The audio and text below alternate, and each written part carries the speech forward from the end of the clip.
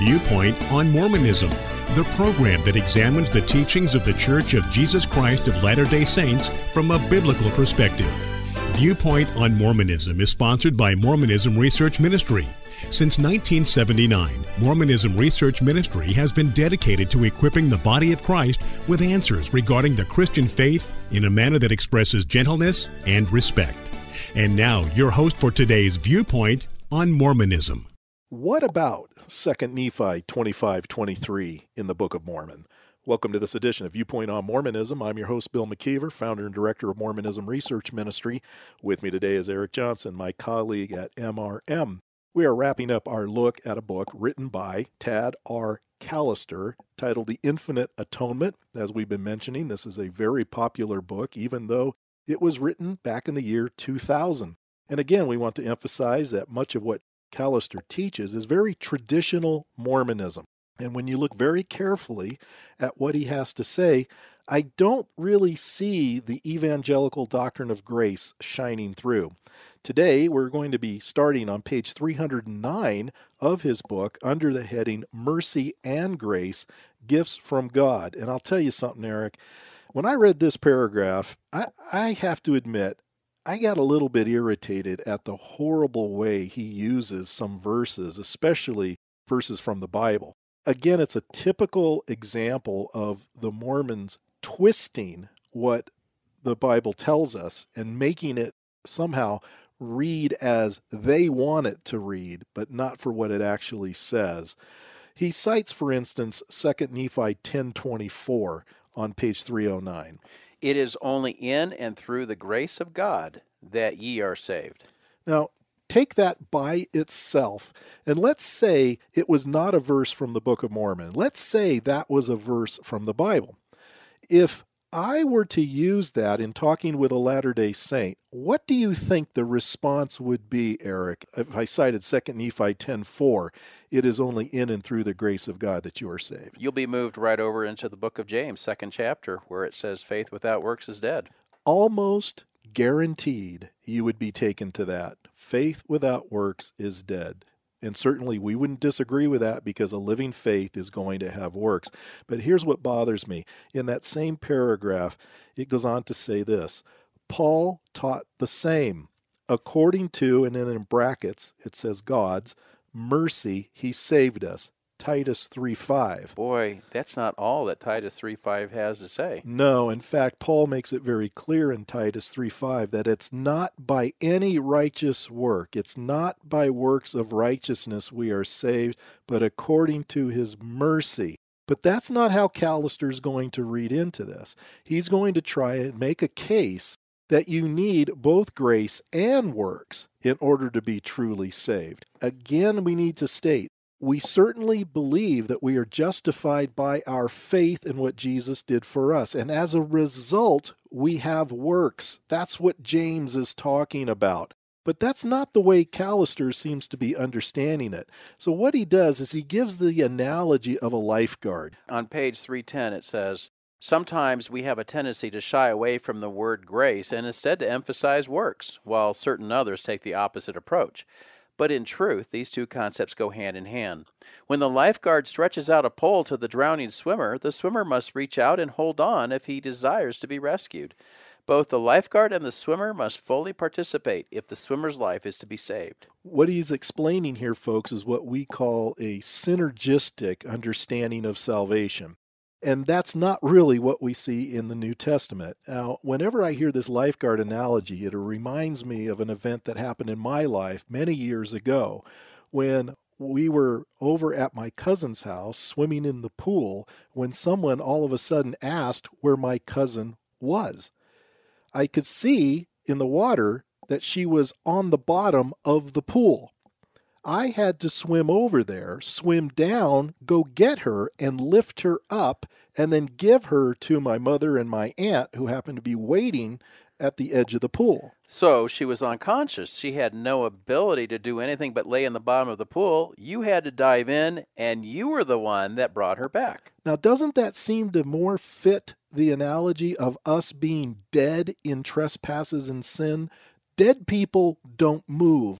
And though I thank God that my cousin survived that very scary incident, she did absolutely nothing as far as participation in her rescue. This is where I have a problem with Callister's analogy, because there's always something that the Mormon has to do, because what God has done is never enough. But then he goes on to cite the story by Stephen E. Robinson, who was a BYU professor. He wrote a book called Believing Christ, where he gives this bicycle analogy. What does Callister say on page 310 regarding that story? Stephen E. Robinson tells of his little daughter who anxiously pled for a bicycle. He promised her that if she saved all her pennies, she could one day have one. Motivated by her father's promise, she anxiously engaged in chores around the house, carefully saving every penny she earned. One day she returned to him with a jar full of pennies, anxious to now buy her bicycle. Good to his word, Brother Robinson took his elated daughter to the store, where she soon found the perfect bike. Then came the moment of truth. The price tag was more than $100.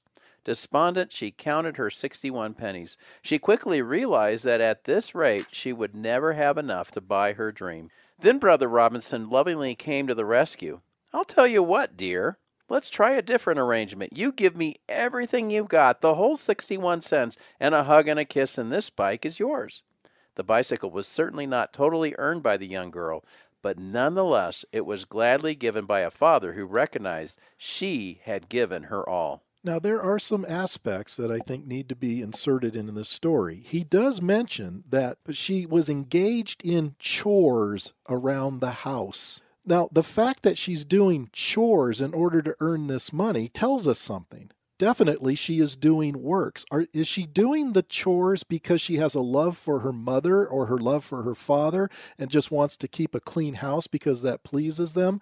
No, she's doing the chores because she wants money that is going to, in turn, buy her something that she desires. This is why we have a problem with the concept of doing works in order to be saved. It shows that there has to be a selfish motive involved.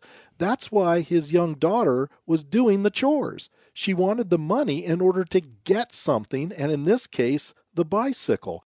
Here's what it says in Robinson's book on page 32.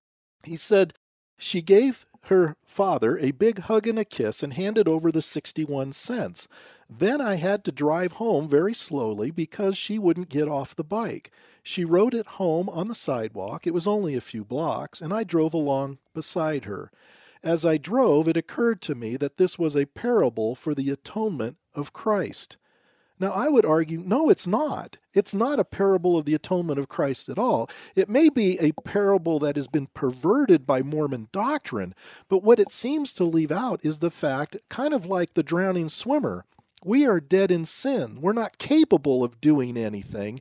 We need to be forgiven, and that forgiveness has to be accomplished by something outside of ourselves.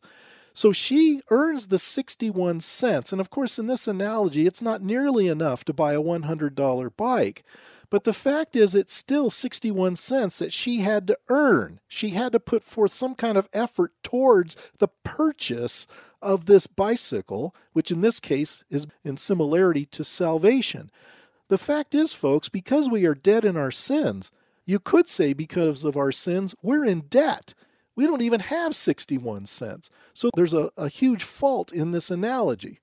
And there's the synergism that you were talking about earlier, that there's a cooperation, according to Mormonism, that you have to participate in if you hope to be able to get the very best this religion has to offer. And then on page 311, right after the story of the bicycle that Robinson had told, this is what Callister writes. "This is the spirit in which Nephi counseled, quote, 'For we know that it is by grace that we are saved after all we can do,' end quote, 2 Nephi 25:23. In other words, we contribute to our salvation, but we do not earn it. Well, wait a minute, Eric. Let me stop you there, because had I only had page 309 to go by, where he cites 2 Nephi 10:24, where it says, 'It is only in and through the grace of God that you are saved,' and then he cites Titus 3:5, but only the portion that reads, 'According to God's mercy he saved us,' it sounds to me like there would not be works involved if it was indeed a true understanding of what grace is, because grace has to be an unmerited favor. Now, a Mormon might argue, Well, yeah, but what we're actually contributing is just a small amount, like the 61 cents that Stephen Robinson's daughter had towards a $100 bike. But you seem to miss the point. We can't even come up with that. That's why it has to be an unmerited favor. That's what grace has always been known to be. To use the word mercy to describe this kind of salvation is also faulty, because mercy also must be undeserved. If you can contribute anything in order to receive mercy from a sovereign or some other individual, then it seems to undermine what the word is implying to begin with. So you see, Callister, like the Church of Jesus Christ of Latter-day Saints, are taking words that have been perfectly understood in their proper context throughout the history of Christianity and giving them new meanings that the New Testament never gives these words. We're at the end of this series, Bill, and if anybody would like to see an article that goes along with the series, you can go to mrm.org/The Infinite Atonement, and there are hyphens between The Infinite Atonement. But what would you say is the take-home message, what we're trying to get across to Latter-day Saints who might have this book, who may have read this book, who might think that what they're reading here regarding the atonement is very similar to what biblical Christianity is teaching? I think if you read the book carefully, that it's not a comparison at all, or at least not a close comparison to what we as evangelical Christians believe regarding the atonement. Jesus didn't do enough, and we have to do the rest.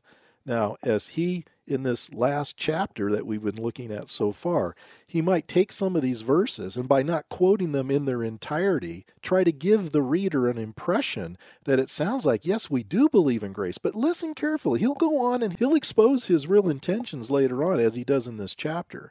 For instance, quoting those verses out of 2 Nephi, but then he goes on to cite 2 Nephi 25:23, which certainly is not giving the impression that you're saved merely by God's grace. In fact, he says on page 311, thus, works alone cannot save us. Grace is an absolute prerequisite. Okay, well, if you interpret grace as being an enabling power, which I'm sure Callister does because he does cite the LDS dictionary earlier on, but then he goes on to say, but a certain amount of works, that is the best we have to offer, are necessary to trigger God's grace and mercy. Ephesians 2:8-9 says it's not by works, lest any man should boast. If you think that you brought anything to the table, then you misunderstand what grace is all about. And I think Callister misunderstands, because after you just cited Ephesians 2:8-9, he does the same on page 311. But what does he conclude? Thus, works alone cannot save us. Grace is an absolute prerequisite, but a certain amount of works are necessary to trigger. That's not what it says. True, in verse 10, Paul does go on to say we are saved unto good works, but again, that falls right into our explanation of what justifies and what sanctifies, and that's exactly what Paul was trying to get across.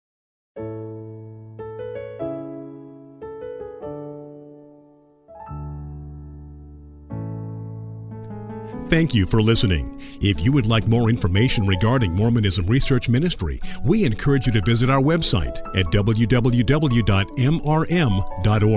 where you can request our free newsletter, Mormonism Researched. We hope you will join us again as we look at another viewpoint on Mormonism.